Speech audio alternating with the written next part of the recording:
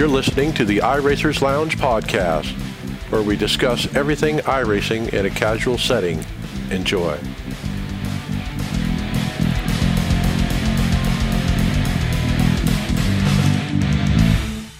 Welcome to the iRacers Lounge. I'm your host, Mike Ellis. iRacers Lounge is a podcast for the iRacer, where we talk all things iRacing in a casual setting. Joining me are the usual characters, Brian McCubbin. How's everyone doing today? All right, David Hall. Hello, hello. Kyle Pendergraft. Oh, it's already been a long week. And Tony Groves. Hey, good evening, gentlemen. Good evening. On the show today, we will look at the new dirt ladder. We'll also ask, should they take the joy out of the Pro Invitational? And we'll give you some sequential shifter options for the next-gen Cup cars. And remember, you can follow along with us on your mobile device in real time as you listen to the show and see for yourself all the great topics and products we discuss by visiting iRacersLounge.com and selecting show notes. We hope to see you there. Coming soon, Grid Finder 2.0, a complete overhaul to better suit the sim driver's needs, adding many new features to its already robust search functions, including allowed controller types, driver assist, race length, and whether leagues are currently recruiting. The changes don't stop with the leagues page. Grid Finder is also rebuilding the paint booth, commentary box, and the merch page. The site is still fully functional as they work through the beta phase to make sure that Grid Finder 2.0 launch is as slick as the new logo. Visit www.grid-finder.com to find a league or to upload your own. Grid Finder is the home of online sim racing leagues. Gridfinder.com.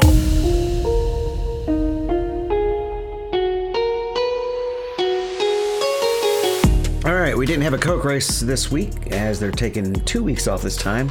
So we're jumping right into the news. We have the new dirt road ladder.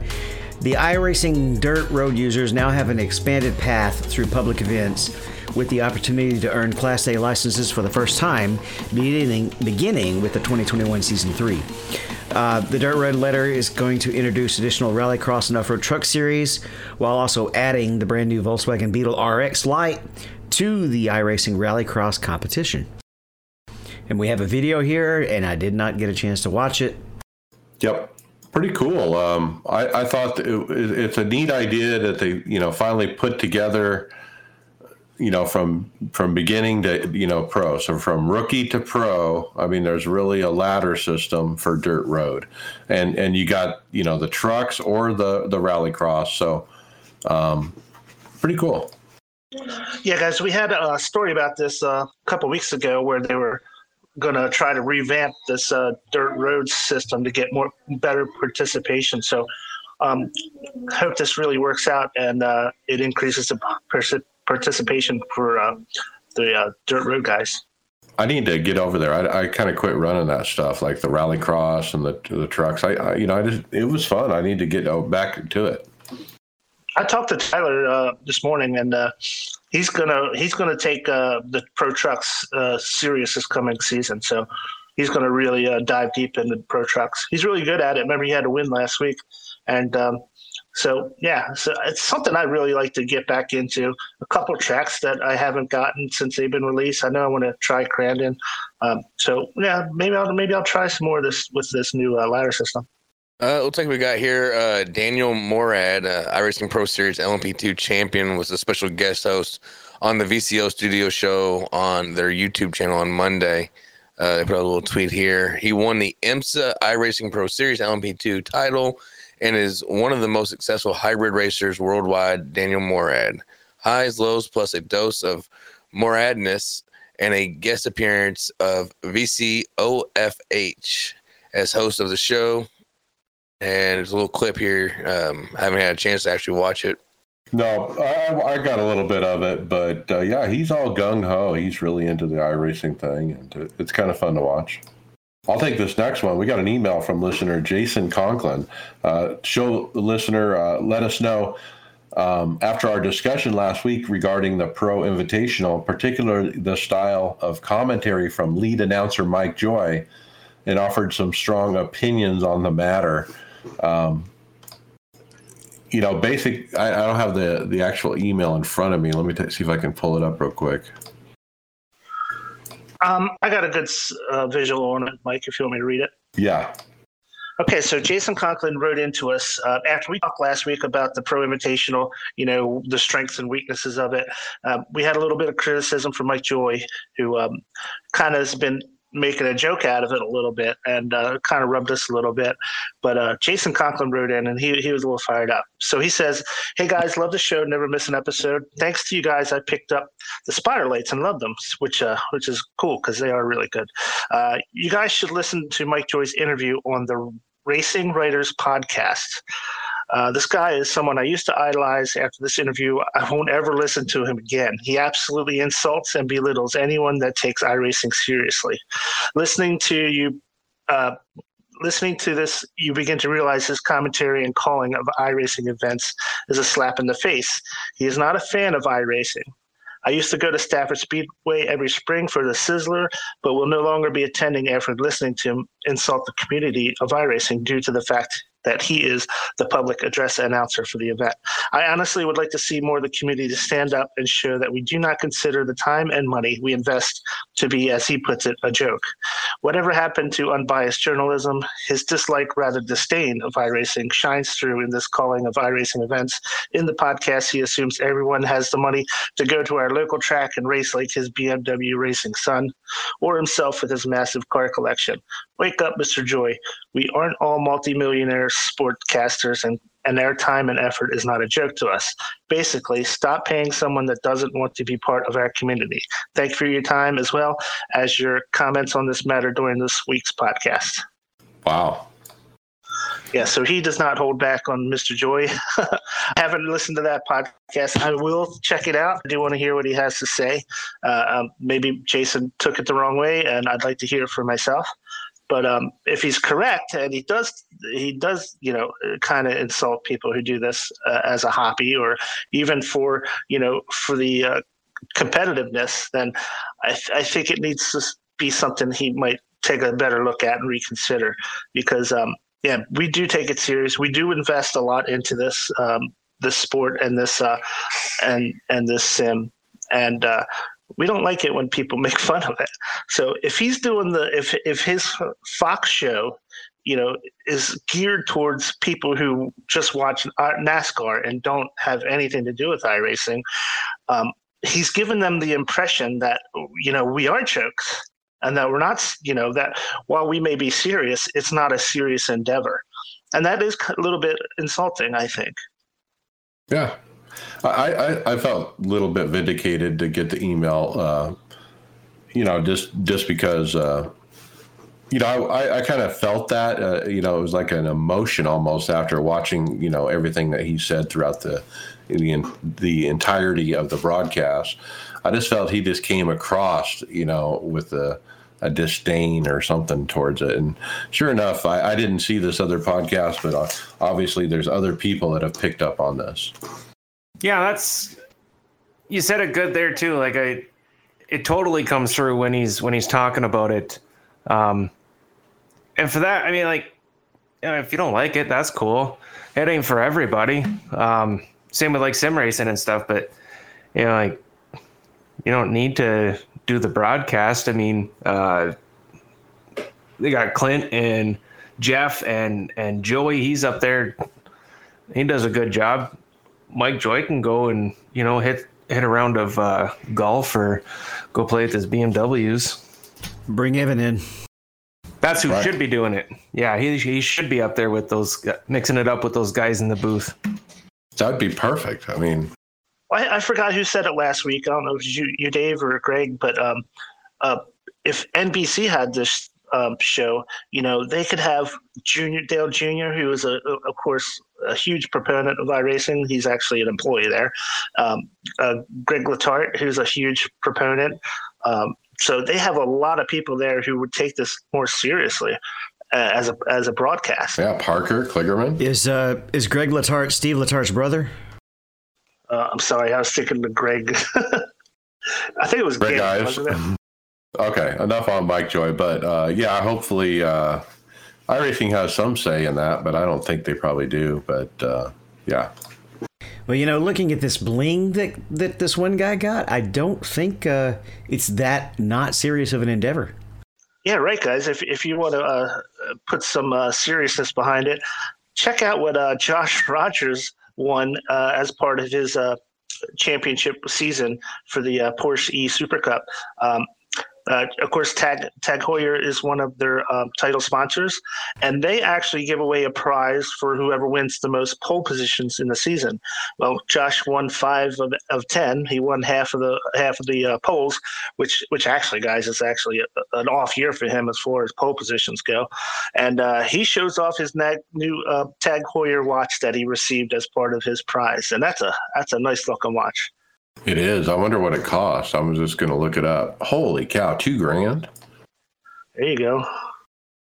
Yeah, so that's no playing around there. I think his prize money was like $100,000, right? So this is the connected version of of that watch. So obviously it connects to your smartphone to do stuff. Shows Really your heart cool. rate, how many steps you've taken. It's got the temperature gauge right there on the dial. Yeah, really cool because it's neat because it combines some of the new technology with fitness trackers and Apple Watches and stuff like that, and mixes it with the Swiss precision instrument that a fine watch really is. And so that's a really cool prize for Josh. He had a great season, and he definitely deserves it. Yep, very nice. So, Kyle, is your league that you're hosting, are they going to be able to give one of these watches out? No. We'll be giving some Loud Pedal Gaming merch out, though. So the iRock, or the iRacing iRock Challenge Series, we are starting up season 3. Actually starts at the end of this month. And we have a couple of seats still open. It's going to be a league of 30 cars, and we're going to be in the trucks. It's going to be a fixed setup series. And we are going to be broadcasted on the Ultimate Dirt TV on YouTube as well. It's a $40 buy-in, and that gets you all 16 races. And it also gets you a little welcome gift bag. It's going to have a few things in it. But it's going to be Thursday nights at 9:30 p.m. Eastern. So if you have any questions, feel free to reach out to me. I can help get you set up and going. Like I said, we have a seat or two available. But other than that, the one thing I will say is we are doing a $25 raffle on a 80/20 rig and triple monitor stand. So check out the iRacing iRock Challenge Series on Facebook, and you can also go to the website too. It's the same address as that. You can purchase your tickets there for drawing for a chance to win. It's about a $600 value, all for $25 chance. Nice. So who makes that rig? Off the top of my head, I cannot recall. I could find out and post some information at a later date. I had it in front of me, but I can't see it right now. Well, this is the first time we're mentioning it, but we'll be talking about this going forward as we get closer to the start of the league, right? Yeah, I'm going to try to cover it weekly. Of course, it'll be a week behind because we race same night that we record as well. Very cool. Well, we're going to have to see how that goes. That looks like a lot of fun. Call that the show and go series. Do the show and then go. Yep. Well, how about this video?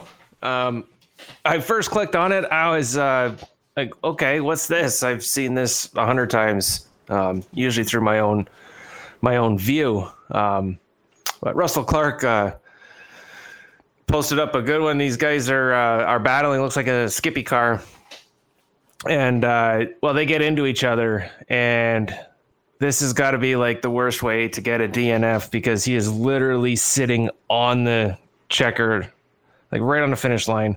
Just not enough to score. Yeah, it's like he's not even an inch away. It's like he's touching the line literally, but it's not enough to trigger the completion, right? Yeah, that should count because he's at the beginning of the line. His nose is over the line. That's what I was going to ask. His nose is over. When they take a photo finish of a race, that's where they're checking to see who won, is right at that line. And he's actually a little bit past it. So I wonder if that's a scoring issue in iRacing where he should have been counted as completing that lap. Well, remember, in real race tracks, the way it works is there's a line underneath the track or embedded a wire, that they drive over, or there's like a visual beam that they break. So when I was out at Phoenix International Raceway, they used to have those little beams, and the car would go by and break it. But it wasn't right at the line where the line was painted on the ground. It was like in the middle of the big strip of checkered flag that kind of defined what the finish line was. So it's not like baseball where you call a foul, on is in. It's more like swimming, and you got to break that.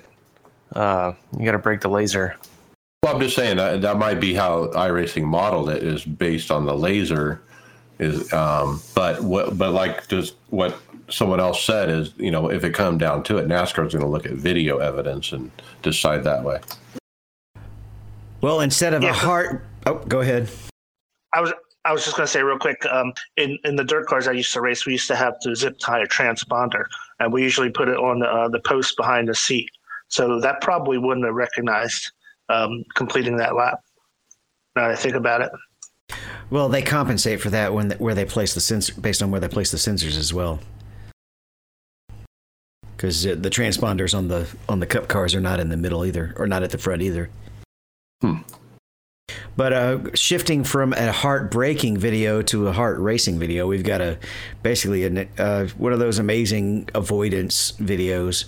Michael Gonzalez got a tweet from iRacing as he avoided just about every car at Kansas Speedway, including the ones he couldn't see because, there's smoke everywhere nowadays. Yeah, so this one blew me away in a couple different ways because... First, the smoke. I mean, it really demonstrates how perfect the smoke is now and how you can't see nothing when that smoke is coming. Second, Kansas is like Talladega when there's a big one. Yeah, that track closed up really quick. I'm not sure that he didn't get sideswiped a little bit there. I can't tell for sure, but for the most part, he came out clean. Pretty cool video, yeah. So, guys, one of the leaks as far as Season 3 is concerned, we found out that iRacing will debut 4 new fixed series. So there's going to be a fixed F3 championship, an LMP2 prototype challenge, a World of Outlaws fixed sprint cars, and the new Formula V iRacing series. So they're all going to be starting out in Season 3 when it comes around, and they are all going to be fixed setups. Now, as far as I'm concerned, I really like that they're doing a fixed setup in the World of Outlaws sprint cars. I'm assuming it's going to be the 410s. That's what the World of Outlaws are. So I'm sure it's going to be the 410s. And, I loved racing the 305s because I didn't have to worry about setups. That's the only fixed setup race in sprint cars that there has been. Once you advance to the next license, you go to the 360s, and then you start getting into open setups, and it's a whole new dimension. And a lot of times I raced a few 360s with the default setup and made some small changes, but I didn't really have time to really dig deep into doing setups for the sprint cars. So I would go back and run the 305s just because I had more fun because of that. So now that there's going to be a 410 World of Outlaw fixed setup races, I am definitely going to be hitting those. Oh yeah, this is exciting for me. Except for the F3, I don't know. That one doesn't do anything for me. But the Formula V, just because it's that new rookie car, and it's going to be a lot of fun. I think it's going to be like that Formula Ford kind of thing. And that's free too, right? The Formula V is a free car. Right. It's going to be a free car. And so that'll be fun just to try, of course. But the one that's really intriguing is the LMP2 Prototype Challenge, where it's only the LMP2s. And some of the forum thread that I was reading this week on this, a lot of the road racers are excited about this because they think, A, maybe it'll draw some of those crazy LMP2 drivers out of their races into this one. And then B, by them running these fixed races that are short and sprints, basically, maybe they will become better drivers. And most of the GT drivers, sorry. Most of the issues that happen, there's two things going on in those multi-class races. There are some guys running the LMP cars that aren't so great at it, especially if you get really down into the low ride ratings. But there's also a group of GTEs, and we've talked about this before, that have the wrong attitude about how they should be able to drive their laps, and are turning down on LMPs who have made a safe overtake because they expect them to only overtake them when they can completely clear them before the corner. So, that may not solve that, especially if they're not having to deal with multi-class. True. But it is a good training ground. I mean, I would be interested in maybe even just trying it, even though I'm not really a road guy. Well, these fixed races are kind of a good way to find out where you stand, because if you're always in these open races, you can always fall back. If you're not doing well, you can always fall back on, I don't have a good setup. But when you get into a fixed race, you don't have that excuse anymore. I know that the setups are kind of a little bit of objectivity because some people like cars set up a little different than others, but at least you're racing against everybody with the same deal, and you can judge a little bit closer how close you are to being where you need to be time wise as a driver. And it's only 20 minutes, and that's perfect because my back doesn't want longer than that sometimes. So I love it. I think this is a great idea. So other people on the forum threads were like, you know what? There's too many series already. This is only going to dilute the current series even more. And some people were saying it's not a good idea, but I kind of like it. Well, we went over some of the stats from like the NIS. The fixed series races are like drawing twice the participation as the open setups. Yeah. And like the F3 fixed is opposite the F3 open. So you can literally do one race after another if you bounce between open to fixed. And that's how they have it set up. And one more thing, Greg West said, quote, "Not going to lie, testing has been an absolute blast with this thing," referring to the Formula V. "I might be biased, but we are really happy with the progress on this car." If I could add one thing in here real quick.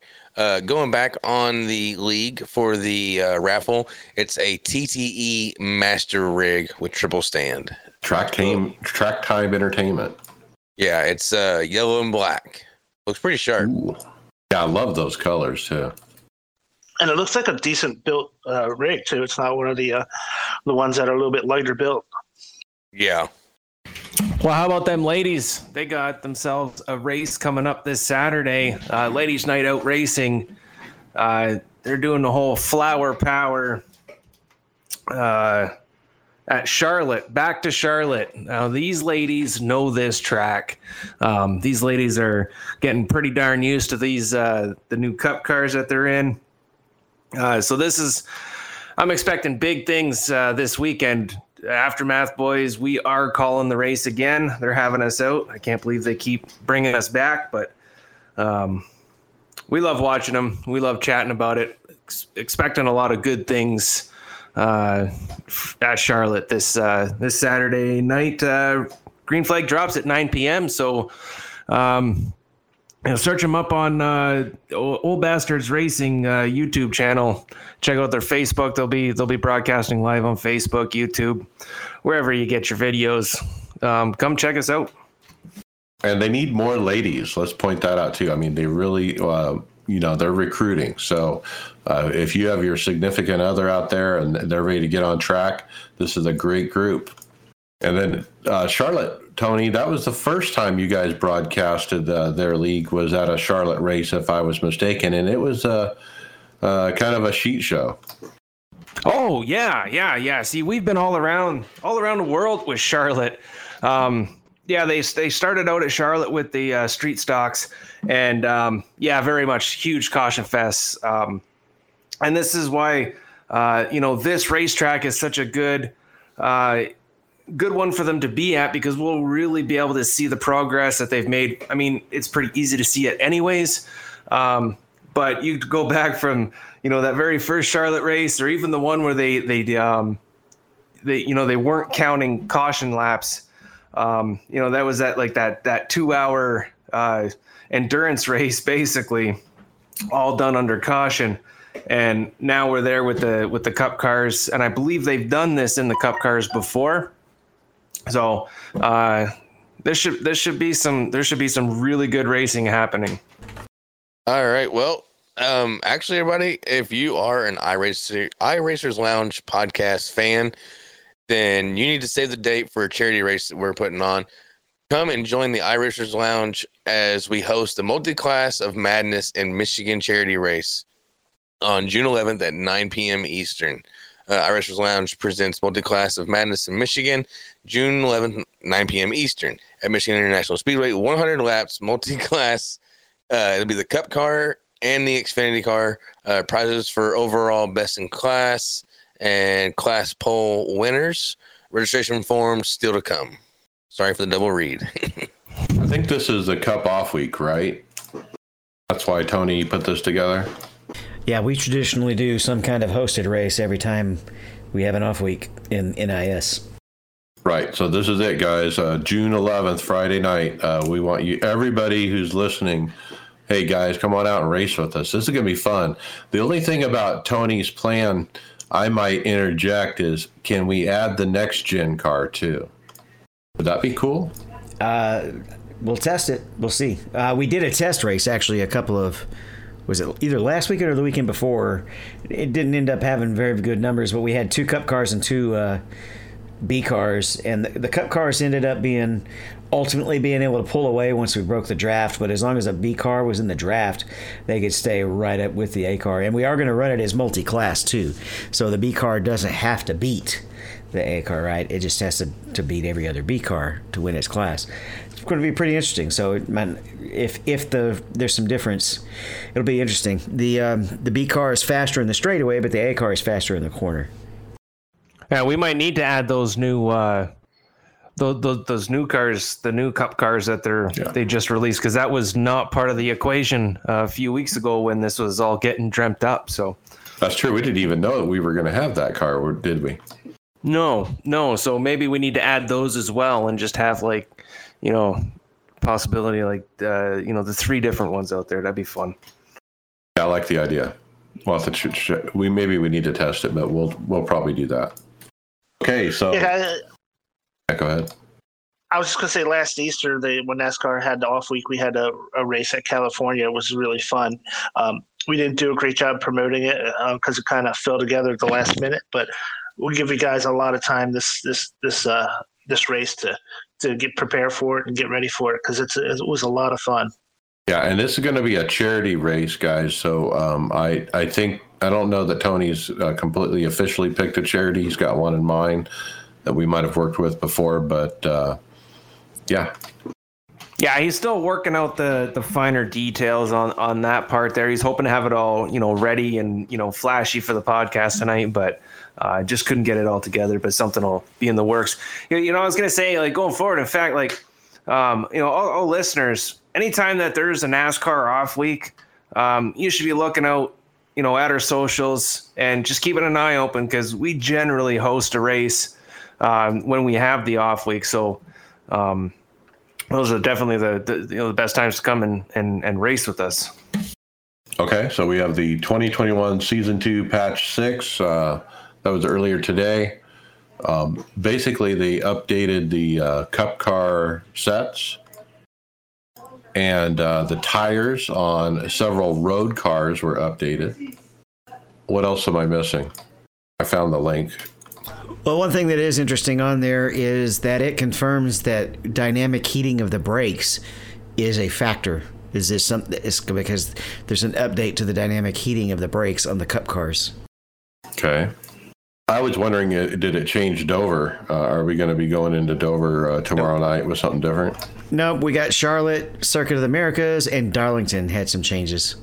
Charlotte and Circuit or COTA were both just general track surface changes. Darlington, they fixed an issue with pit service checkboxes getting reset midway down the pit road. And that pretty well covers the patch. Okay. And then the 6 Hours of Watkins Glen is back. And I think it was last year or the year before this went away, and there was quite an outcry, but it's back June 18th through 20th. Mm-hmm. And we're looking at our time slots. These are a little bit different than the ones that have been run in the for the 12-hour and 24-hour runs. We got 2200, 700, 1200, and 1600 for the times. And it says on here 8 cars confirmed. How are they doing that? That's new. Yeah, that's not a mistake, guys. Further down in the thread, they confirm we're doing 8 cars this time. So those cars are, and you can count them, Dallara P217 for the LMP, and then the GTE, 4 of them, BMW M8, Chevrolet Corvette, Ferrari, Porsche 911 RSR, and then the GT3, 3 of them, BMW M4, Lamborghini, and Porsche 911 GT3R. Yeah, so they added an additional GT3, and so they're bumping the capacity for the multi-class races. That's gonna, if you like running multi-class and you're on an older machine, it might cost you a little bit. At some point, they got to start moving forward, though. You notice how there were 2 BMWs and only 1 Porsche, and now there's 2 BMWs and 2 Porsches?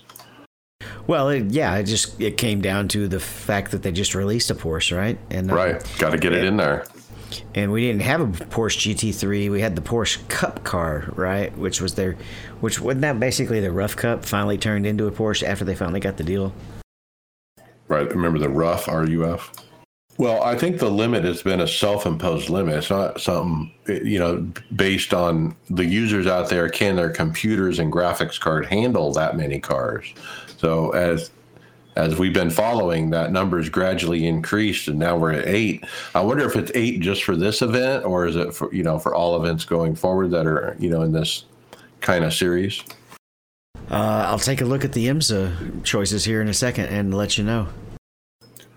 Next up, heavy discussion on the package, the Cup car package in the forums. Michael Guest, who's a Coke driver. He asked, he put up a poll in the forums about aero push in the Cup and the trucks. Is it too much? And he had some interesting items here to say.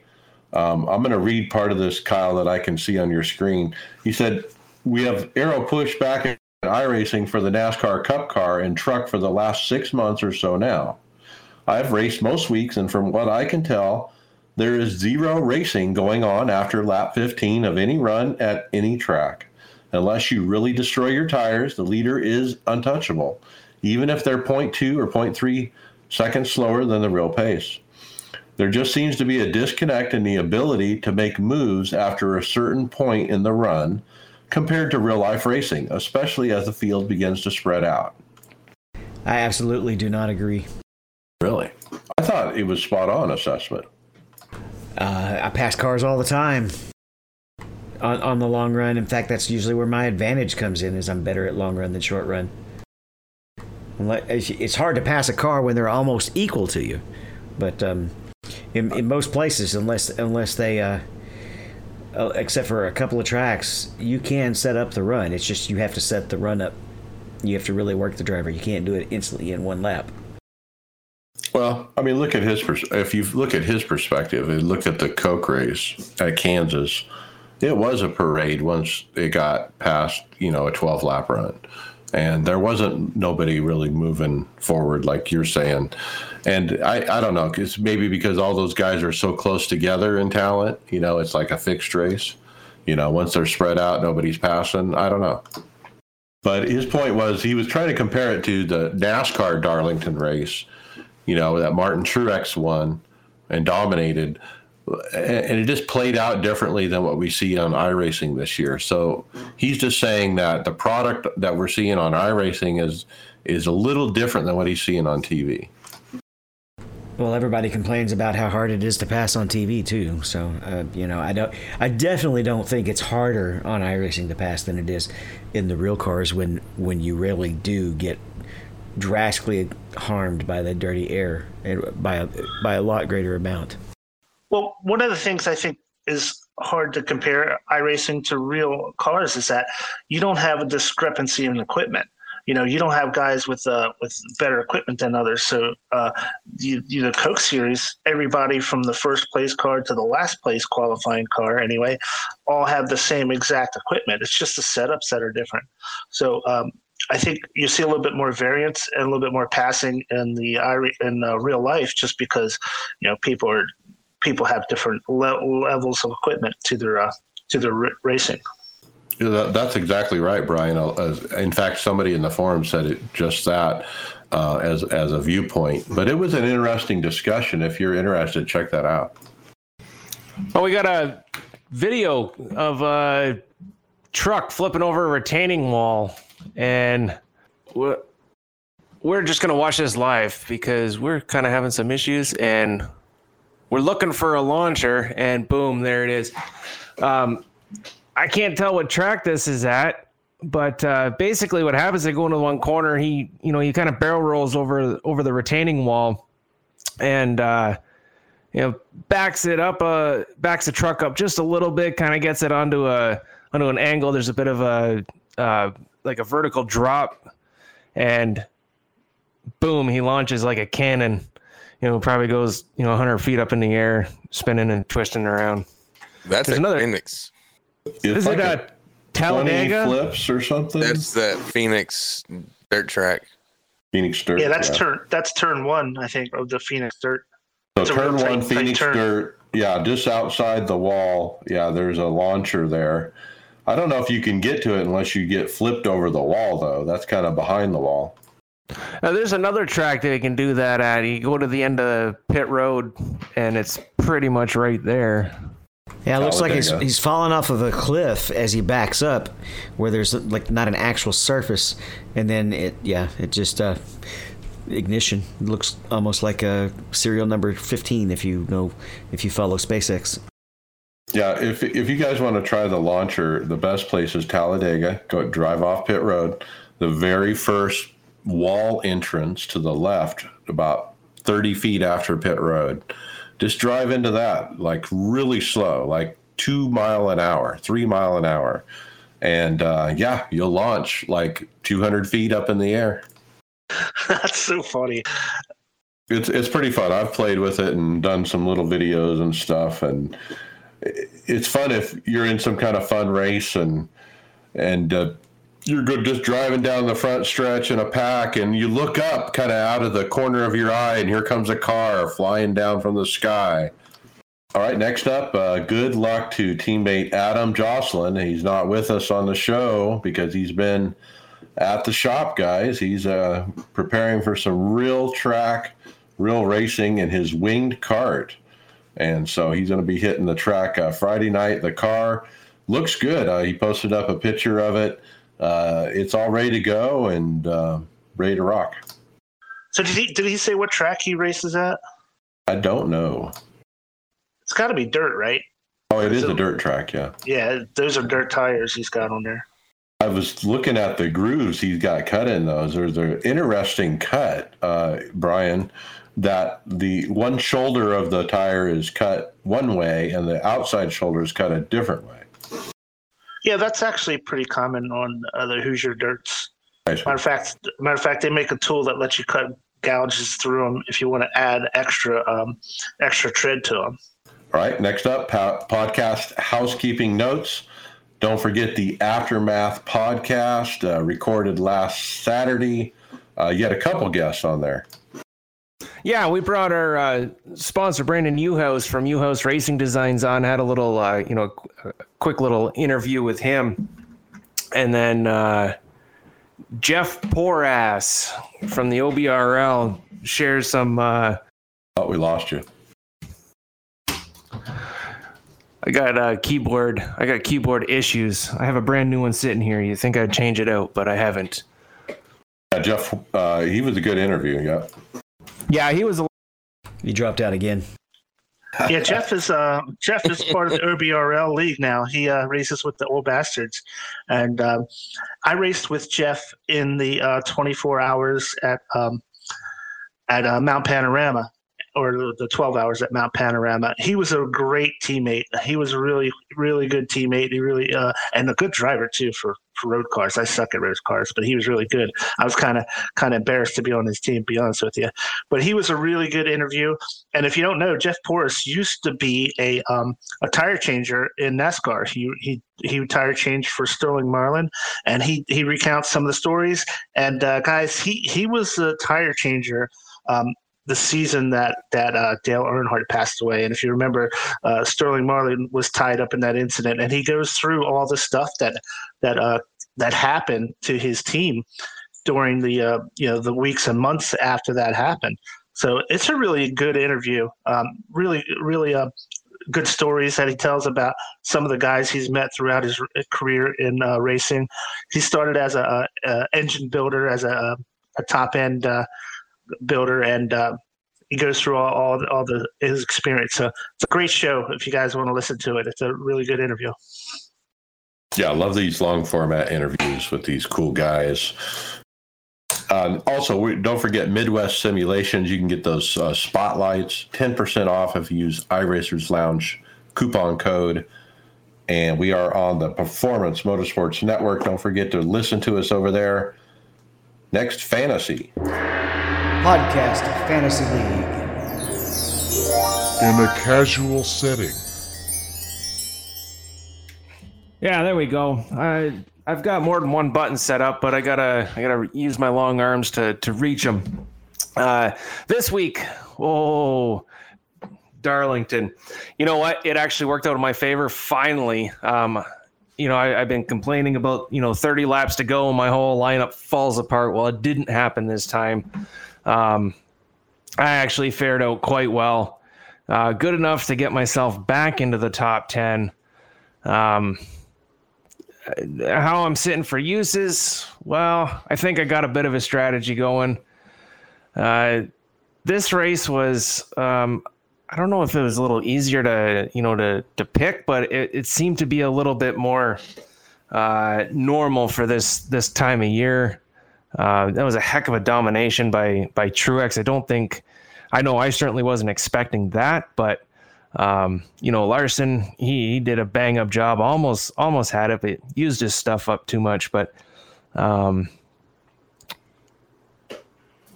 what can I say? Finally, I personally got a much better week. How'd you do, Brian? Did you remember your picks, Brian? Nope, didn't remember them again. Didn't have a good week still with my old picks. So I got to jump back onto it. I messed up the past 2 weeks. A little frustrated, to be honest with you, because I'm sucking so terribly. And I also feel like I have a little bit of disadvantage because I don't watch the races live. I always watch them recorded because I'm winding up doing something in the middle of the day on Sunday, so I don't get to catch them, and I can't make garage swap outs. So I'll just take my damage with just picking straight up and just going with that. So I'll see what happens there. This race was a little bit more predictable, I thought, with as far as how people ran. I think people ran well who you would have thought they would run well, and that probably helped out you, Tony. And I don't see how anybody can pick any Stewart-Haas car at this point in any race. They've just been awful. Really? Yeah. That's been tough. It's been a real tough one. You expecting Harvick to break through. He will. It's just a matter of when. The other three guys, though, I feel that they're way far back. They got a lot of work to do. But Brian, my best suggestion for you is, you can't forget those bonus picks because you get a lot of points there. So even if you can't make that garage pick, because I know Mike, he can't typically make those garage picks because he's stuck working, but he's got himself, I believe you got to be up in the top 15, Mike, aren't you? Yeah, I'm definitely climbing P12, and I'll tell you who's fallen. Jedi McFly is falling through the standings. Yeah. Well, Chris sucks, and he's. What else can I say? I mean, he's pretty good at playing second fiddle in the fantasy game. So. Well, up in front is Just in Time, 9, Oh Baby 44 second, Scotty Boy third, Rez Dog fourth, and our own Adam Jocelyn, Josat 83 in fifth. Yeah, that top five has been there. There really hasn't been a whole lot of change, but I know like Res Dog and Just in Time, they were along, last year, and they were always up in the top 5, top 10. And they're showing good strength again this year, so those are going to be the guys to beat. But Adam, he's making a good run for himself too. But have a feeling with him doing all the racing that he's doing this year, might suffer in the fantasy department. Yeah, it's only a 4 big difference between first and second. Man, it's a really close battle at the top. Yeah, I tell you, it's a race, and the whole game changes. And that pretty much plays out right to the very last race. It's pretty hard to get a huge lead in this, but that's what also makes it so much fun. But another race down and another race coming up this week at Dover. So maybe the guys kind of settle in a little bit now that we got through Darlington. I highly doubt it. Just the way the season's going, I'm going to kind of take this last Darlington race as a bit of a fluke for my picks, and I'll probably end up getting slammed into the wall next week, but I'm just going to have fun doing it anyways. Will this computer run iRacing? Not now. Okay, well, it's time to talk some hardware. We're going to jump into this first rig. Was one we almost got to last week, but we put it off till this week. It's a nice rig review. It's from Jack Dell Motorsports, and it's basically an actual, I guess, body. I don't know if it's actually a chassis or not, but it's a body sitting in, and he's got a projector screen up top, but he also has 3, not one ultra-wide, but 3 ultra-wide monitors. So he's probably got an insane field of view, even though the height of it is going to be kind of pathetic. But I would like to see it actually running. Yeah, I think the center monitor is sitting on the hood. And look at the left monitor, how it's mounted, so to speak. So the left monitor is sitting on looks like a bar stool, with a center block sitting on the seat, and it's like, positioned perfectly on the center block. But it looks like an unfinished garage kind of look. It's kind of neat. He's got the big projection up at the top. I don't know. You can see the iRacing Beta UI up there, but I don't know if that's for the spectators or what. But yeah, he's got these wide triples. I mean, it looks really exaggerated with 3 ultra wides. I don't know if we've ever seen this before with 3 ultra wides. Yeah, it looks like an 8-foot span between those three ultra wide screens. That's crazy. Right, not a lot of angle either, because he's trying to put a car in between it, obviously. So pretty unique. And talk about eye candy, man. The Sim Lab has got a seat. They says soon to be introduced, there will be their own Sim Lab racing seat. And oh my, it's a beauty, guys. And it's got the red on the back and black on the front, and it's got that racing look, but it's kind of wide, for wide sim racers like me. It's perfect. In fact, I was all set on getting that Max Pappas seat. This is going to be a second thought to that. Maybe this is the one I'm going to get. The only issue you might run into is they at least in the past, they've been unwilling to ship seats across the sea. Or across the ocean. Like when I bought my SimLab rig, I had to buy my Sparco seat locally. How did you feel about that seat, David? Is it better or worse than your Sparco? I'd have to sit in it to really know. But yeah. But the Sparco is a nice seat, but I did get a pretty high end one. The main thing is it comfortable? Is it going to keep the pressure as even throughout your base as possible, or is it going to put it on a pressure point where after 2 hours you can't sit anymore? Definitely looks like a cup type of posture, stock car posture, not really a GT. It doesn't look like it would lean back all that far. Well, that comes down to how you install it on the rig. You can kind of lay it back a little. but it does. You'll notice the legs do come out, like on mine as well. Even I have it leaning back, but your upper body doesn't, in GT position, doesn't lean back that far.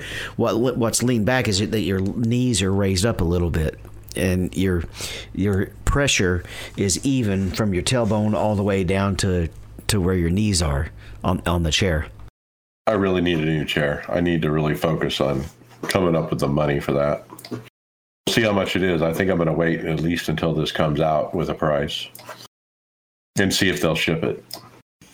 Well, what do we got up here next? Play Seat Sensation Pro 2021 update. I see this play seat. I see a seat. I see pedals. I see a wheelbase, a shifter, and I sure hope all of that comes with this for the price that they are putting this thing out for.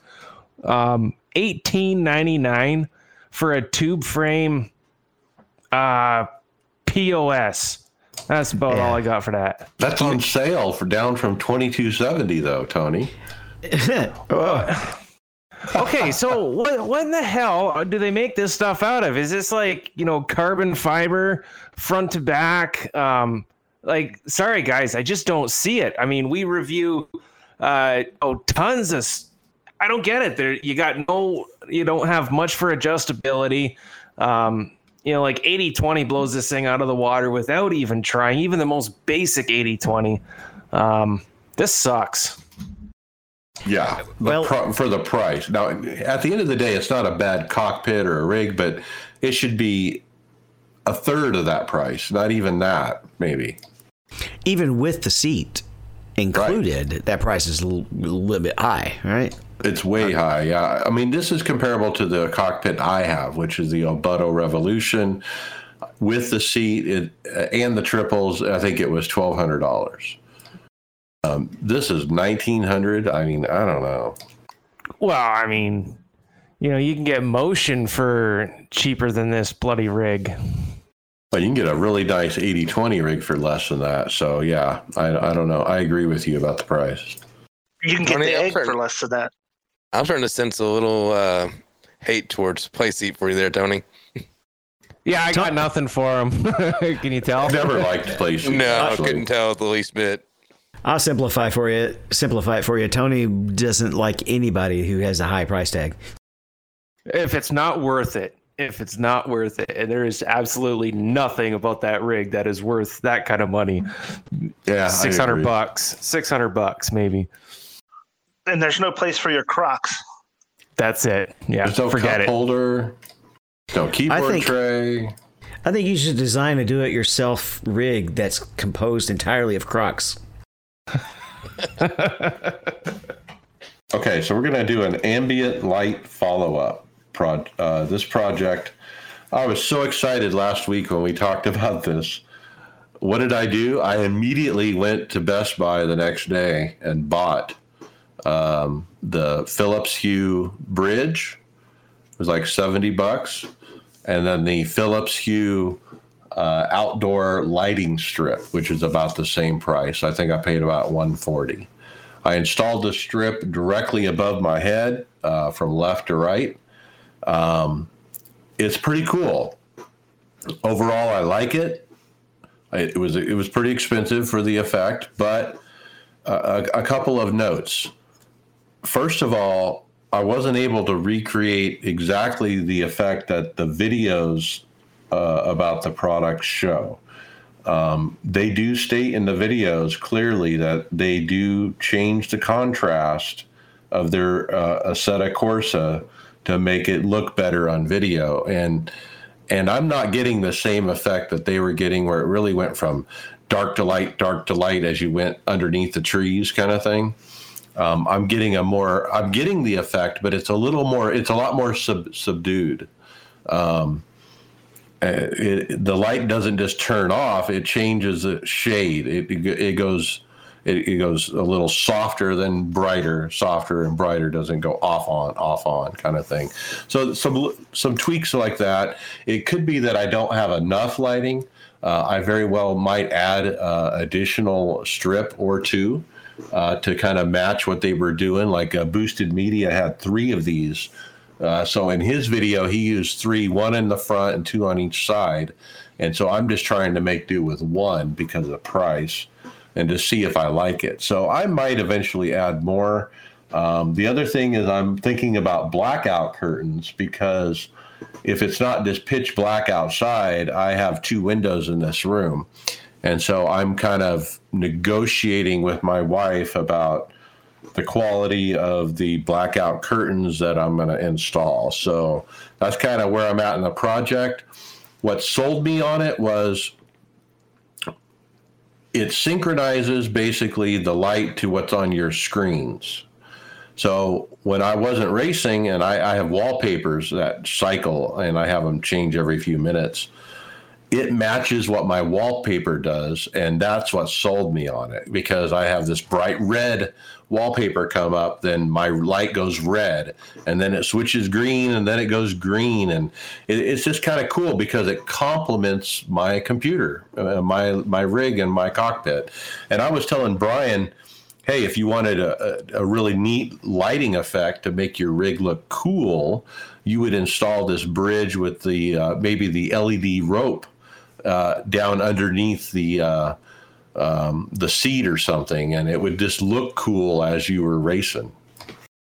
Now, Mike, what if you added some just other regular colored light bulbs and, run them off either fixtures of some sort, whether they be freestanding fixtures or...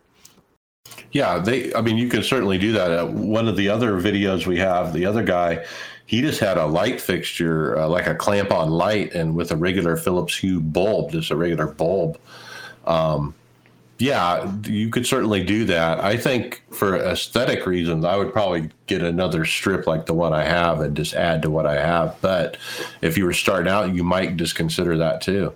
I was thinking just the overhead light bulbs, just for putting in Philips bulbs in those. But this ceiling fan I have has a smaller screw-in bulbs, not a regular size one. And I couldn't find the Philips bulbs that are the smaller size.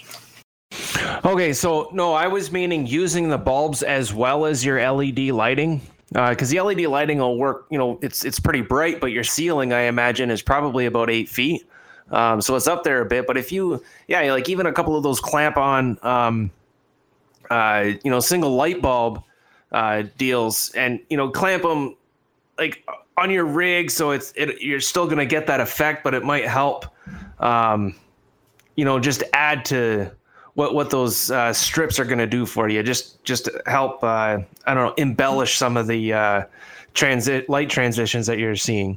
That's not a bad idea, and it'd be a cheap experiment too, because I could just buy one Philips bulb and just find some kind of lamp to put it in and put it above the pedals or something. Good idea. Yeah. That's kind of what I was going for. It seems to me like getting your room darker is going to be the key to getting that effect amplified, I think, Mike. When it's competing with natural light or other lights in your room, I think you're not going to notice the difference as much. So I think that might be the key, is getting the room darker. Yeah, and even when it's late at night and it's totally dark outside, it's not an amplified effect. It really isn't. It's much nicer when it's dark like that, but it's still not to what you saw in those videos. You got to remember, those guys were doing some crazy stuff. The Boosted Media had black pipe and drape on all 4 walls and the ceiling. The other guy, he had a fake roof just above his rig, so he had a lowered roof that he was, shining light on. So they were really, making drastic changes to amplify the effect, and it really showed in the video. So I just want to caution everybody, hey, if you're going to buy into this, keep that in mind. But I love it. I really like it. Plus you have the Philips Hue app where you can just, change it to whatever color or theme or mood you want. They have all these different presets, and that's kind of cool too. All right, guys. So this next item we have up is called a side bite SIM tear-off sensor. So what this is for is it's a little button device. Excuse me. that you actually mount to either, if you're using VR, you can mount it to the front face of your VR, or you can mount it, if you don't use VR, if you had a ball cap or something, you can mount it to the rim of your hat. And what it does is you map your tear off button to this device. So you actually, if you go to use the tear off, instead of pressing a button on your steering wheel or on somewhere else, you actually have to reach up to your face and press that button. And what it does is, obviously it mimics the actual movement that you use to reach up to pull a tear off the mask of your helmet. So it's a pretty neat idea. And it's, obviously it's going to be more for dirt racers. So if you're a dirt racer and you want to get the feel of actually using, letting go of the steering wheel and bringing your hand up and pulling that tear off, this might be something you want to look at. I looked it up. I think it's an $80 item, so it's not super expensive. Something you could use. David, this would cover up your sticker on the front of your VR. Probably. I mean, you don't need that. You could just attach a button up there if you wanted to as well, right? Well, that's what this is basically. It's a fancy push button that you mount on the front of your VR, and the button is on the ends up on the left side, not the right. But it's a really small button that you mount on the front of the VR, and it has a little USB cable that you kind of wrap around the right side of the VR and down your back, I guess. And I mean, if you're a dirt racer and you're running VR, you might be interested in this. It looks pretty cool. I've gone the simple route of just assigning that same button to my TeamSpeak button. So every time I chime in to talk on TeamSpeak, boom, clear visor. I guess one thing I had thought about before is I think iRacing should kind of limit the amount of tear-offs you have available to you. Yeah, let's make it realistic, right? Exactly. You could tear off 1,000 times a race if you wanted to. Obviously, you can't stack that many on top of your visor. So, just like the tire limits, they should have tear-off limits, I think. Yeah. How about, go ahead. Well, I'm sorry. This is a crazy idea. What if you take actual dirt tear-offs that an actual racer would use and just put them on the front of your VR and rip them off? There you go. Or now you're thinking. Tear off sponsor stickers, right? Because I have iRacers Lounge sticker on there. I could just have a sticker that I peel off and switch sponsors in the middle of the stream live. So Kyle loves those rotating sponsors. If you're gonna, sorry, Brian, go ahead. No, Tony, please. I say if you're gonna limit, visor tear-offs, they'd have to add like a smear button. So you hit that button and you just kind of smear the mud around, try and get like a little bit of a view, right? Well, then you need the button that replicates Dale Earnhardt, leaning out of the car with a wipe and trying to clean his own window while he's driving. But yeah, actually, when I read the story and I looked at it, I thought it was really interesting. Something I was thinking about. My only drawback is I don't like having all these extra wires coming off of my headset. They just end up pulling or yanking you or something like that. So I don't know. It's a cool. I think if you really want it, I think you could probably deal with it and set it up to where you don't have that problem. But I still think it's a pretty cool product. It begs to be wireless. If it could be wireless, yeah. Exactly. If it's wireless, I'm ka-ching on that one. All right. Well, looks like here we got Joe Sullivan is selling a set of CNC pedal pads for the HE Pro and the Ultimate pedals. Pads look good, but I actually got to say this pedal set looks amazing the way it looks. And that red pad just really makes it pop, I think. Well, the Heiskenveld pedals are known to be good, but these pads that this guy has made, I mean, I just love that. It's almost like a crimson red, or I don't know what you would call it. It's anodized red. Anodized red. Yeah. He makes them in black too. If you look at his forum post. Oh, yeah, I see the black ones too. Yeah, I kind of like those even better. But what a nice upgrade if you already have these pedals, you know? We have a rig that might be more to Tony's liking. In fact, it's got a pretty good value for about $400. It's got a rig with the seat included from GTR, the GTA model. I guess GTR Simulations is the brand. I've on their website. Yeah, it's just GTR Simulator. It's probably a little bit limited on adjustability at a glance, but it'll get the job done. It's got a place for the pedals. It doesn't have the post in the way of your feet, which is always something I like to watch out for. It does already have the shifter thing in position that comes with it, but you can put that on either side if you happen to drive in England or Aussie. But it looks like a nice rig for the price. Yeah, this is the kind of seat I kind of currently have. It's reclinable. It's not like a full-on racing seat with the wrap around your head kind of thing, but looks comfortable. But yeah, a place to mount your pedals and your wheelbase, and that's it. I've seen these. There's actually a bunch of these for sale up here in Canada used. People speak, I say like they, praise them, but they do the job, and they're fairly sturdy. But I think the general consensus of the chair isn't all that comfortable, but a rig for that price with the chair included, there's concessions you're going to have to make, but it's all doable. Yeah, it's a thumbs up in my book. That play seat that was $1,800, if it was $389, that might be a good value. Oh yeah. If that was $389, even with no seat, I feel like that would have been a good value for that play seat, because the design is, it does look all right. But yeah, no, this is a little better. This seems to me more like a console system that would work really well with consoles, because there's no like mounts for your monitors or anything like that, keyboards or anything like that. So, but for the price, it's a good little starter rig, I think. So a quick update. I did finally remember to go back after updating and checking the available cars in the IMSA series.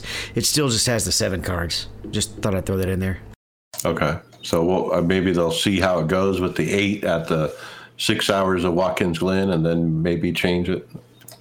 I got the next one, rig recommendations for John Hughes, who's a staffer at iRacing. He posted up a forum post. Hey, he's thinking about upgrading to a racing rig and is looking for recommendations. He actually started with a link to the rig we just talked about, so that's why we talked about that one, the $389 one. Everybody gave him a lot of different ideas, and basically all the different cockpits that are out there pretty much are mentioned.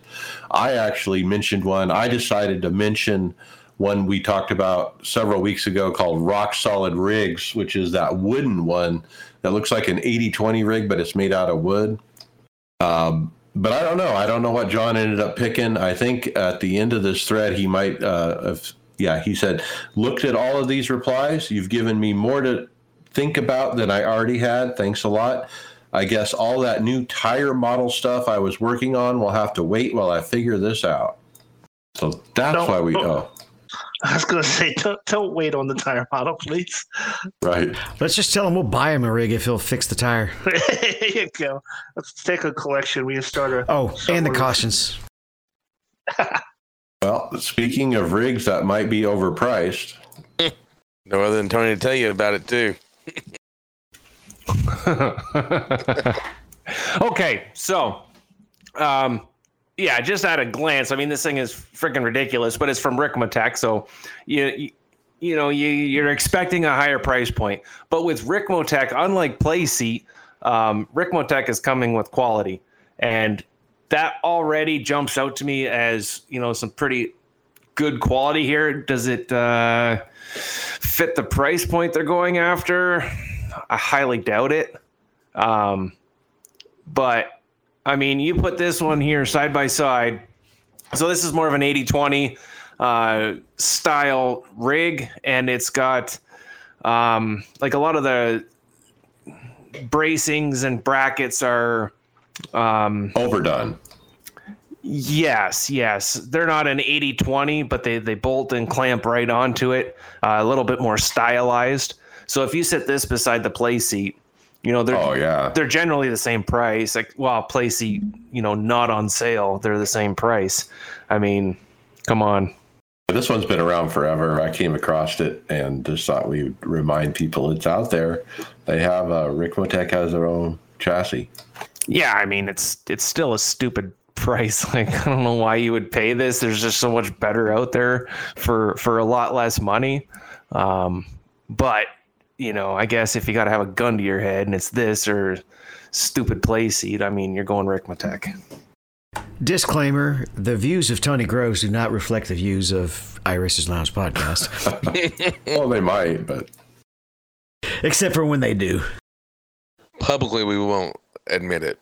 All right, guys, if you want to see what some of the real great features are from an 80-20 rig perspective, this next story kind of shows off the flexibility and customability of an 80-20 rig. So this is from RSim Racing on Reddit, and he put in a video of his SimLab GT1, and it can be used. It doubles as a flight sim and a driving simulator. So he's got his normal pedals and wheel in place, and then he made a double hinged keyboard mount that lets him swing the keyboard to the side and then swing it right back in front of him. He's got a HOTUS stick and throttle control that are mounted on the left side of his rig for flight controls, and he's actually even got a second set of pedals for his rudder pedals. So he can switch from his rudder pedals and switch right to his driving pedals that are placed right in front of it.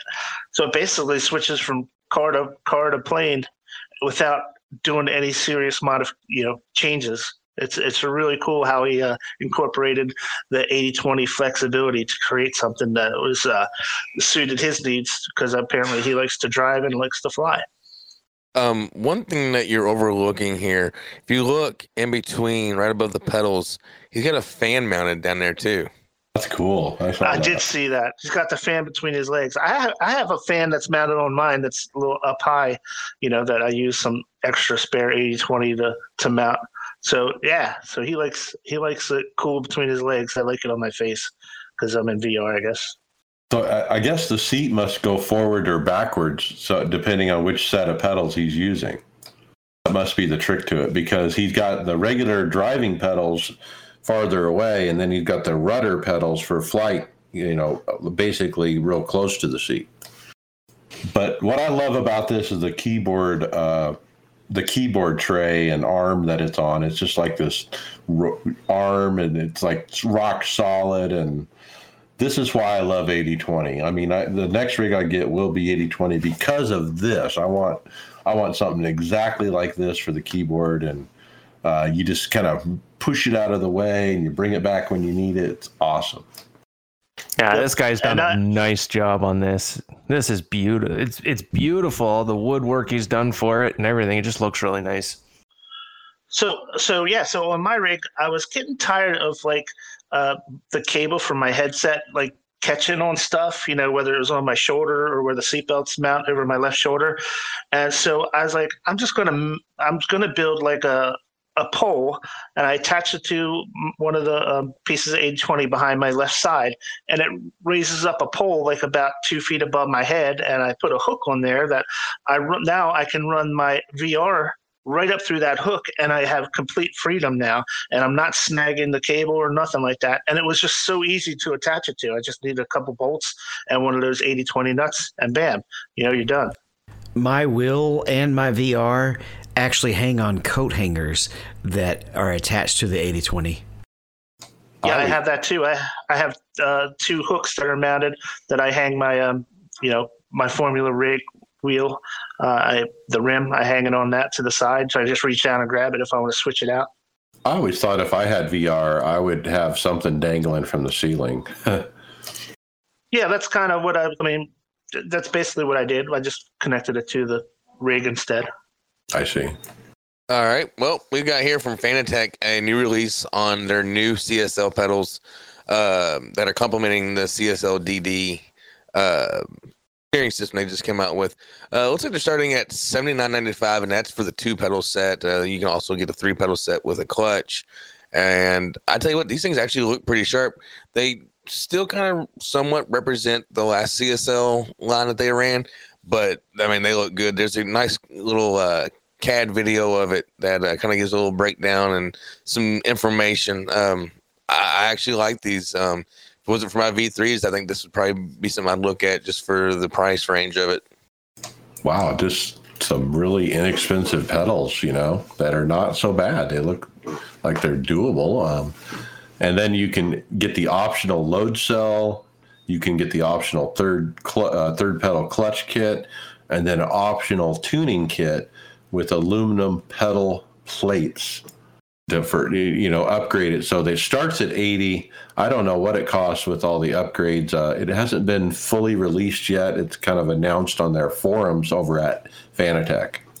Okay, next is our sequential shifter showdown. So with the next gen car, guys, kind of in our face as of recently, I started thinking about what are all the sequential shifters that we've seen. So I made a list, and let's go through them. The first one, the IO logs, is how I'm going to say it. It's AIOLOGS. Sim shifter, $165. Now this one is almost the one I think I would pick because I have a way to mount it to where my little mouse sits. It's tiny. It's got some neat pressure. The little video that we're looking at, they use rubber bands to pull it forward and backwards so you could kind of see what the force is to move it. Kind of a neat little shifter. I like it. It's got that neat light on the inside of it too. So they got a clear cover on the top with red lighting inside, which is kind of neat effect. Apparently, you can program that light somehow with software. Can you connect it to your Hue lights there? I don't know. That's a neat idea. But for the value, out of all of them, guys, I think this is the one why I put it on the top of the list. This is the one I would pick, I think, at $165.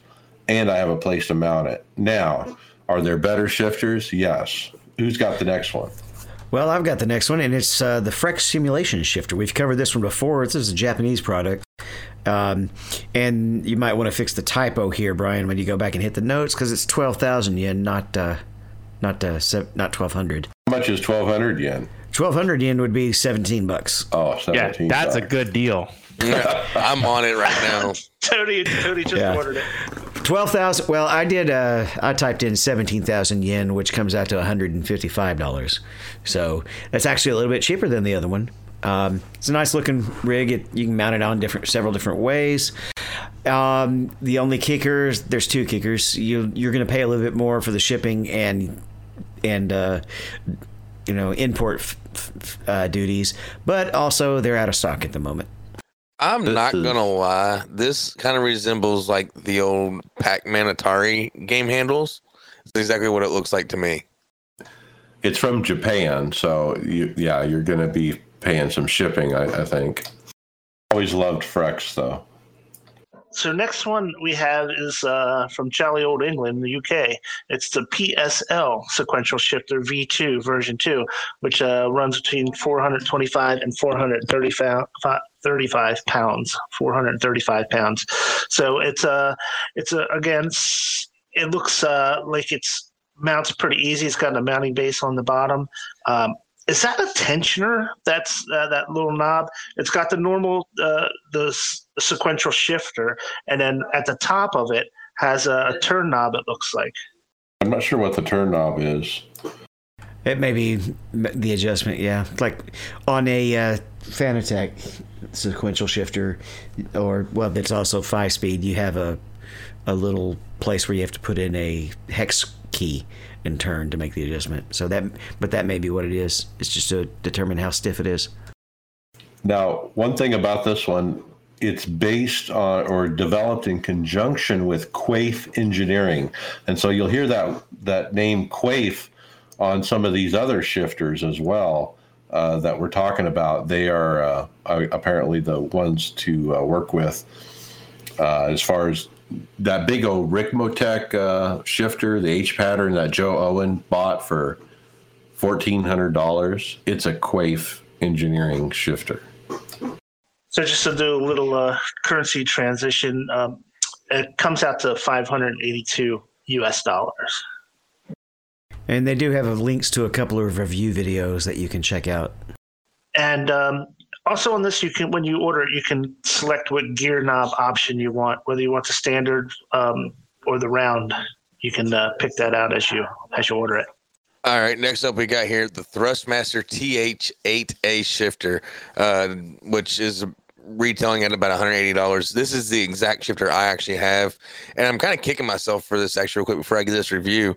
I had actually purchased the short shifter and the resistance adapter to put in the shifter for the H pattern, and now I can't use it with sequential for the new cup car. So I'm a little upset with that, but I can handle that. But as far as the sequential shifter goes, I mean, there's no issue with it. I love it. You literally can just, if you look at the picture of the shifter with the H pattern, you just take the knob off, open up the cap with the 4 screws, take that off, spin the entire internal piece 90 degrees, put the cap back on it, and then you just bolt that down and put your shift knob back on and go on with your sequential shifter that way. Pretty simple, no real hard work. Takes you a matter of a minute and a half to do. And that's a very popular shifter. A lot of people have that one. Mm-hmm. I almost got this next one that Tony's looking at. I've been tempted for a while. That's the SH8 shifter. That one's comes in at 98 euros. And we've talked about this one before, but it's been a while. This one's got like a desk clamp built to it. Yep. And it's actually 3D printed. Well, I was wondering that. I was gonna ask that, but yeah, because it does kind of look like it's 3D printed. But and if you might also remember, there was a guy that was controversial because he was buying these, slapping a different label on them, and selling them more expensive, saying he customized them. Ah, okay. I do remember that. 98 euros. So the price is right. It's a good video game. I mean, game show. Okay, so the next one, the Heiskenveld sequential shifter, 173 euros. And this thing is tiny. That's what I like about this. It's tiny, tiny, tiny, and it looks hard to mount. But it looks very, doable. When I look at the pictures, I'm like, how do you mount this thing, That's well, only one we've seen. Sorry, I was just going to say it's only one we've seen with a curved handle, too. And it is a good price point for something from Huskenville because you think about their pedals, and that's usually on the higher end. Quality stuff for sure. They have a good reputation. This has been out for a while. This isn't a new product. We have talked about this before, but it's been a long time. There's actually 3 different handle options as well. It's about the size of a 6-ounce soda can, or is that a 12-ounce can? Yeah, very tiny. I assume you can screw into the base, but I'm having trouble bringing up the pictures. I'm scrolling through them and don't see anything that says anything about how to mount it. Right. So the next one is the one. This one is a Quaif, I guess is how you say it. Quaif Engineering. Yeah. Looking at a Ricmotech, about $800. Just one on the higher side. They label it as semi-professional, and it looks like it's got that same screw on the top. This one you actually have to use a flathead screwdriver to adjust, and it has. This is interesting. It looks like a pretty complicated adjustment because there's 2 different springs and 2 different nuts on here, as well as the screw adjustment at the top. How that all works, don't know. Well, it goes forward or backwards. I assume one of them is for backwards and one's going forward. You probably adjust, how strong or how soft it might be. That would be my guess. It could also be how hard it snaps back and how hard it is to actually make it snap. Now, if you scroll down on that page, you'll see related items. You'll see the pro grade version, $1,215. Is Joe's shifter Rick Motec? Yeah, this is what I was just saying. Joe has one of these. It looks like the one that says $1,855. I don't think he paid that much, though. He has, he paid $2,000 for his shifter, I believe. Okay, maybe that is the one he has. The H pattern one there, actually. And so he was fussing the other day when the car got announced, like, well, shit, now my H pattern's kind of useless. And I don't think it has a sequential mode, the H pattern. No, I don't think it does. But this little one, the $809 one, it's got those killer internals, the Quaif engineering, much like the other one that we saw from the UK. Obviously, this is Rick Motec. They're based out of Florida, so this is U.S. based. And to wrap it up, of course, we have our old friends at Fanatic with their Club Sport Shifter version 1.5, which sells for $250 US. So this is a H pattern sequential convertible. If you haven't seen one of these before, it's got a slider at the bottom of the base that slides forwards and back, which switches it from H pattern to sequential. It comes with two different shifter knobs, a round knob and an elongated knob for sequential use. So this is the one that I have. I just bought the next gen car last weekend, and I switched it over to sequential for the very first time since the first day I bought the thing, and it worked fine. I had no problems with it. Everything's been working good. I know there's some detractors out there, Chris Scales, and but I've never had any issues with mine. Knock on wood, and yeah, I would recommend it. Because if you have other Fanatic stuff, it's all integrated really well. So that's the Fanatic Club Sport Shifter. Okay, and then the rumor mill does say that they fixed that, whatever the issue was. It's not fixed on mine, and I've taken it apart and cleaned it out and repositioned the magnet a couple times, and it would last for a while. And then finally the last time it started acting up again, I just switched permanently to sequential mode. So I like it for sequential, especially knowing after finding out what the Cup car was going to switch to, and I just use it that way for anything where I'm running my oval rim now. So I finally remembered which shifter we forgot. Now, I actually asked the entire team to help me not forget any shifters, and we missed this one. So I'm going to say it now. It's Jinx. We forgot about jinxshifters.com. So let's talk about those because, man, I forgot about these. These are awesome, but, man, the price, oh, my gosh. They start at $1,600. And it's a ARB shifter and brake bias gaming combo. Well, this is the one that's particularly beneficial if you run, say, the supercar, right? Where you can make on the fly, is it roll bar adjustments that they can change in the car? Yeah, with that ARB thing. And the shifter is sequential, and then it's got the brake bias. So it's kind of a triple whammy, as you call it. It's got three things on it. It's the shifter, and I think it's got a handbrake on it as well, doesn't it? Or is that just the brake bias? Well, there's basically, it looks like four levers when you scroll down and look at the pictures. Right. But this thing is a beast, and where would you mount it? And how would you mount this thing? And that would be difficult to figure out, especially on my rig. If you had 80/20, you could figure it out. But yeah, if money wasn't an object, I think I would probably build this onto a rig. Would I ever use all four of those handles? Probably not. But it looks freaking cool. Well, again, it's really comes from the supercar tradition. Right, those kind of adjustments. Like I have stuff on my button box that's bound to move the spring purchase or the wedge basically in the cup car. But that's the tradition it comes from. So particularly anybody who's an Aussie fan and really likes that immersion, that's what they would go for. I just found some other stuff on their website. So that was like their premium one. So they have this V2 Jinx sequential gaming shifter at $684. That's a much better price. So you can just get the sequential only. It's got a silver nylon shifter handle.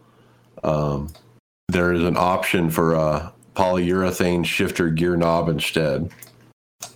Yeah, I'm pretty interested in the Jinx. I just don't know how I would mount it. This one lever one, it's a lot more narrower though, and that would probably fit right along a piece of profile, I think. E20 profile. It's a lot of money just for a shifter. I mean, if you want to join the Joe Club. What about the one I started with, $156? I mean, that's not a huge investment. Yeah, those first two and the Fanatec are all three good options. The Thrustmaster is not a bad option either. If you're looking at the lower end ones. Which they're not low end. I guess they would say not high end, maybe middle grade. Okay, we got time for one more, Kyle.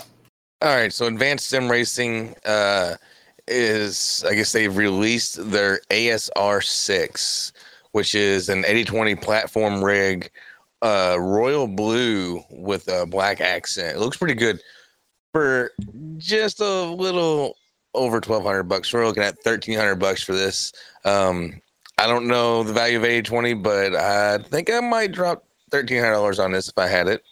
This is nice. I mean, advancedsimracing.com has some great 80/20 rigs that I think that you really could compare to like SimLabs, as far as quality and build and I think the thing with Advanced Sim Racing is their colors.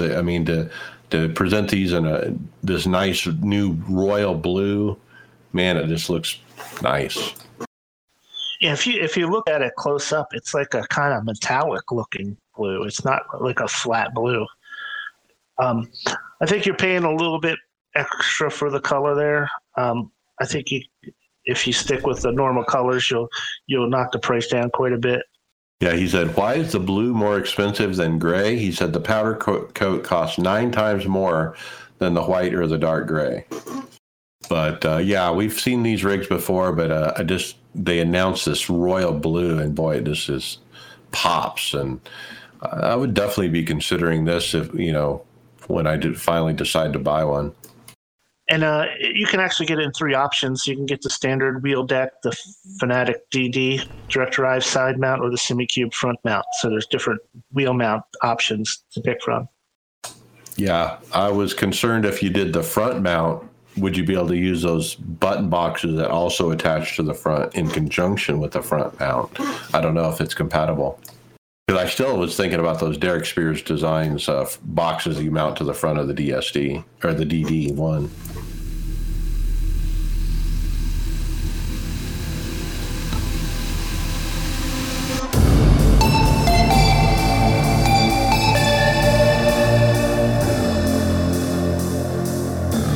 Okay, with that, we're going to results. Let's talk NASCAR iRacing Series. Let's wrap up last week, Darlington.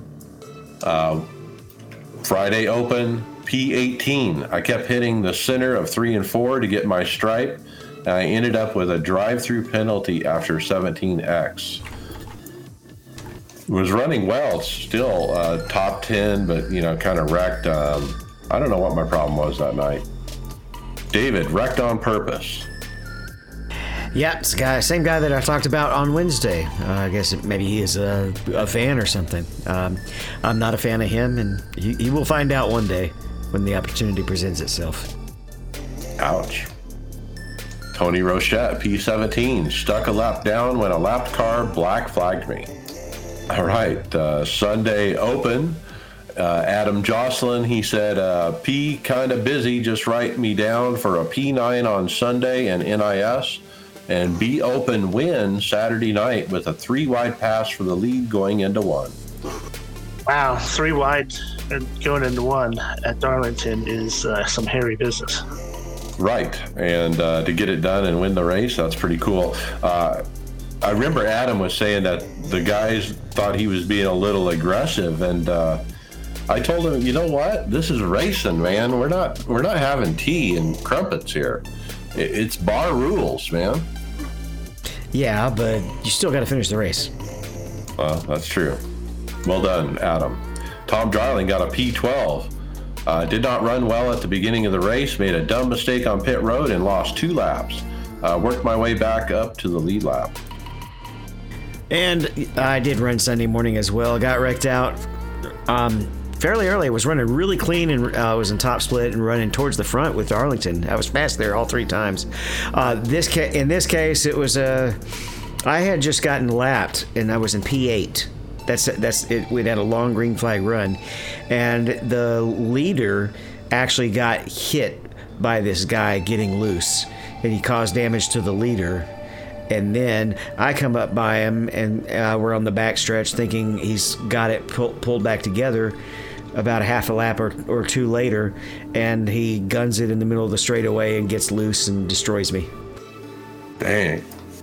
All right, Sunday fixed. I ran and got P5. Man, I can't believe a fixed race at Darlington, top 5. I love it. I was tight on the long runs.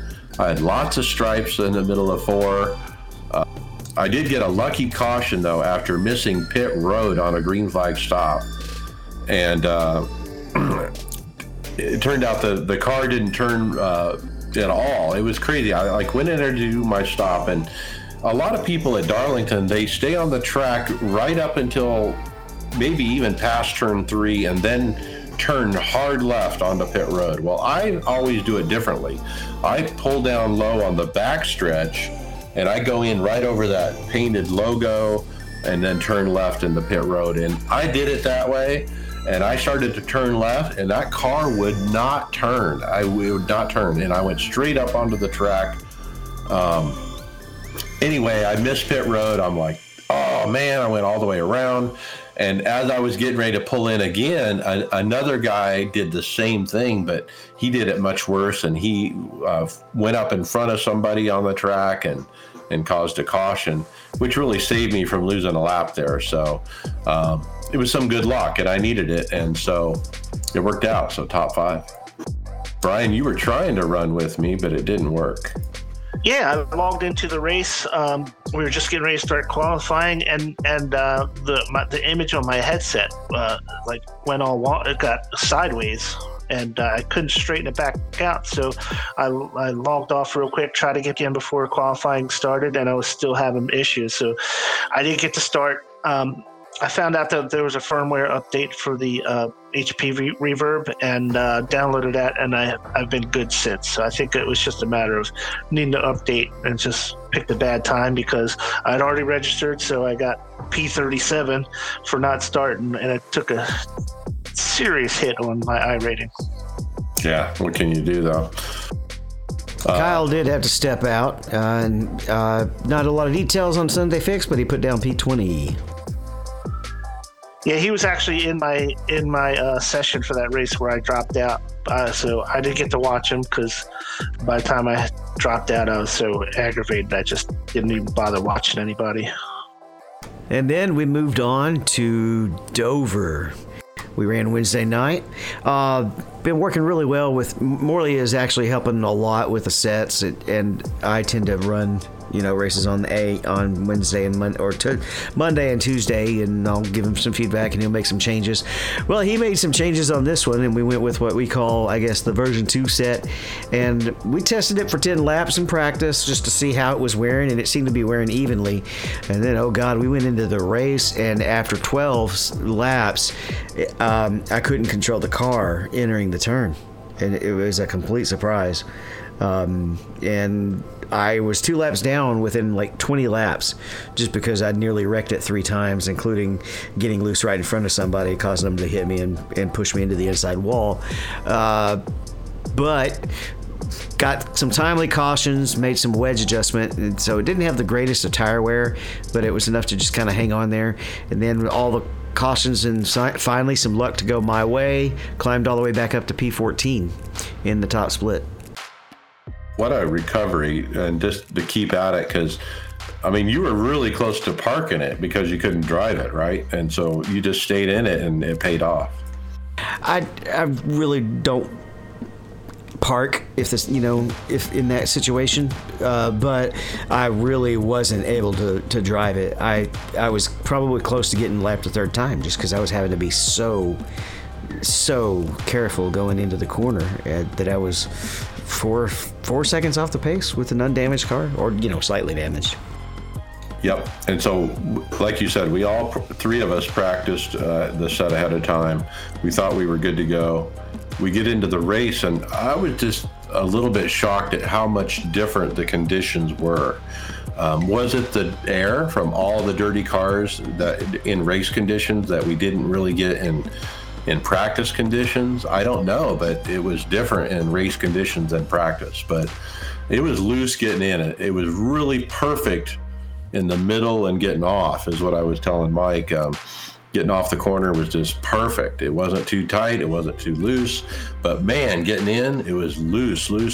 And like David said, I had a really hard time hanging on to it after the about 10 or 12 lap run. Any point after that, I'm hanging onto that car. I mean, like up on the wheel, just holding my breath. Anything I could do to hold on to the car, and I was able to hold on to it and finished P7.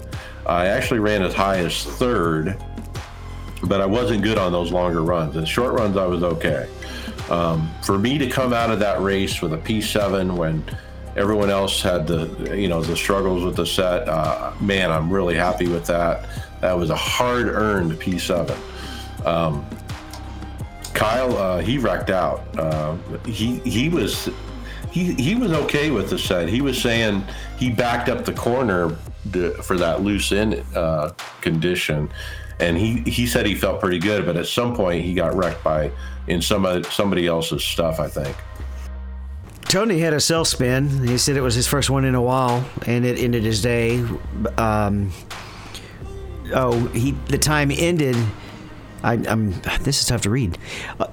First time in a long time, ended my day when a car was letting me by and wrecked me.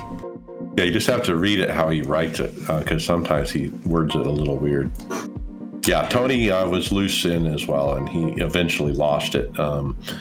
I actually lost it once or twice, but I actually recovered and didn't hit anything, so it was okay.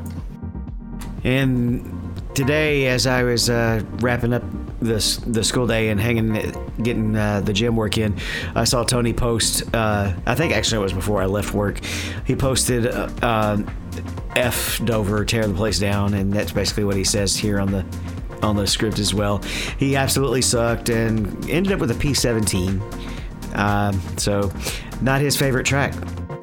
Yeah, and he ran a V3 of our set. I missed the race today. I was babysitting my grandson, so wasn't able to run. Sorry that I wasn't there to run with Tony, but I'm anxious to run tomorrow night. Moving on to official series, we don't have a whole lot of details. I did sign up for a Silverstone race late after getting wrecked out. When was it? Wednesday?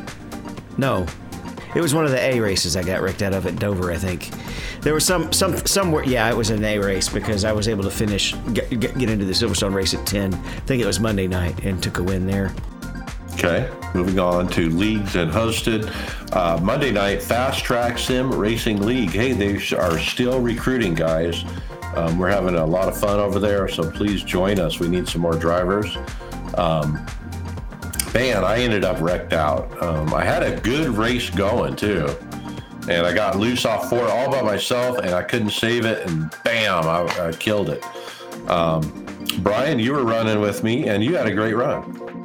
Yeah, because I was terrible practicing. I was hitting the walls all over the place. So I didn't think I'd ever get through this race without some kind of serious issue, but I didn't. I really took my time. I didn't qualify, so I started in the back and wound up just picking up spots. I wasn't super fast, but I think through attrition, I just made my way up towards the front half of the field. Finished P6. The race was 146 laps, and there was no yellows, which is crazy. The car count was a little low, so I think that added to the no yellows.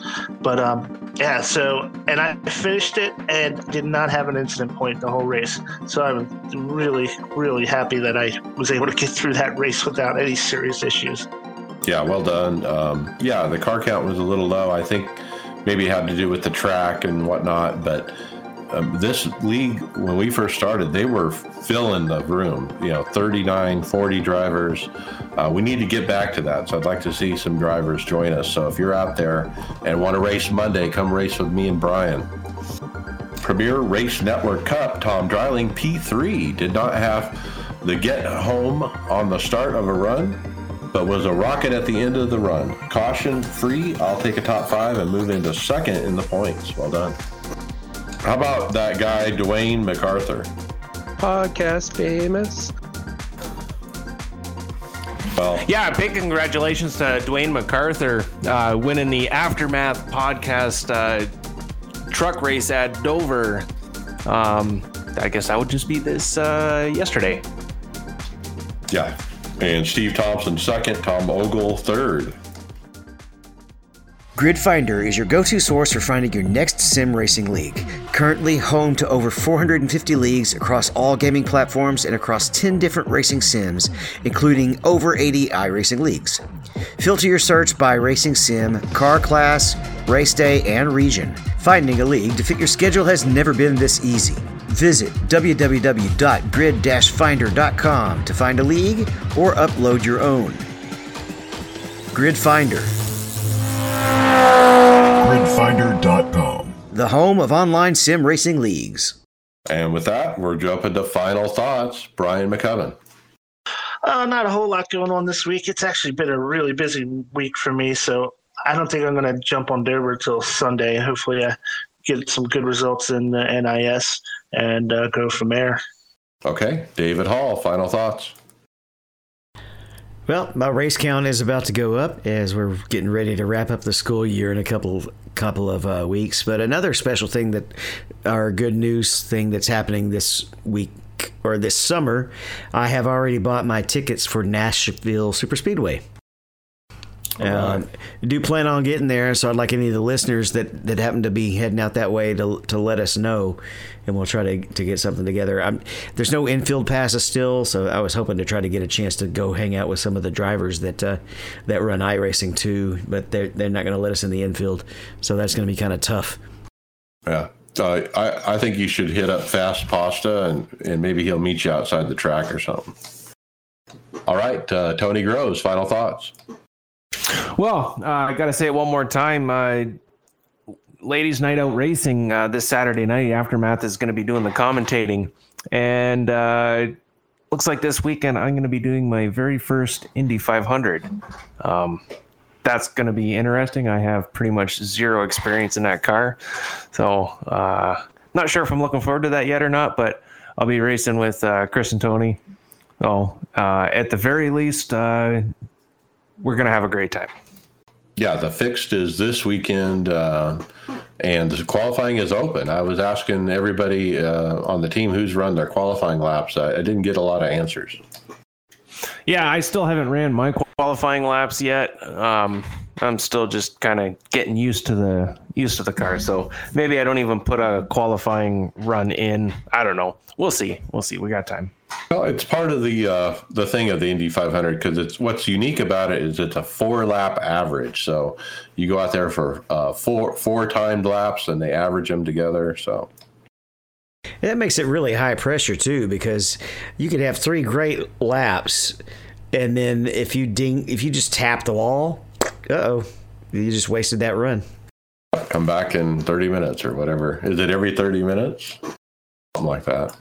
You can do the qualifying over and over and over. Yeah, we're actually doing it in the majors this weekend as well with open setup, and you get one shot.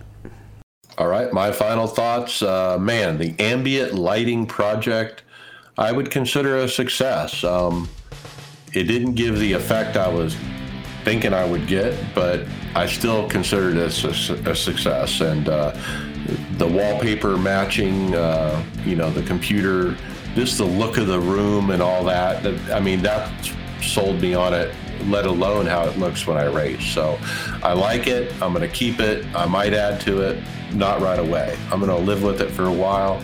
I am pushing the wife on the blackout curtains, though. She wants curtains in a different part of the house, and I'm going to try to tag on to that, my office, and get something in the works. So that project continues, and I don't know if we're going to run the Indy 500. I'm not planning on it, but I need to look at the schedule and see if I can fit it in. And with that, we'll see you on the track. Later.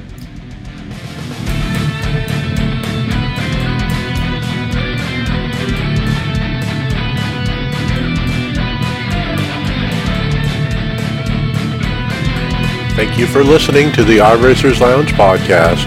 Make sure you go subscribe to us on iTunes, SoundCloud, or Google Play, Facebook, and Twitter. See you on the track.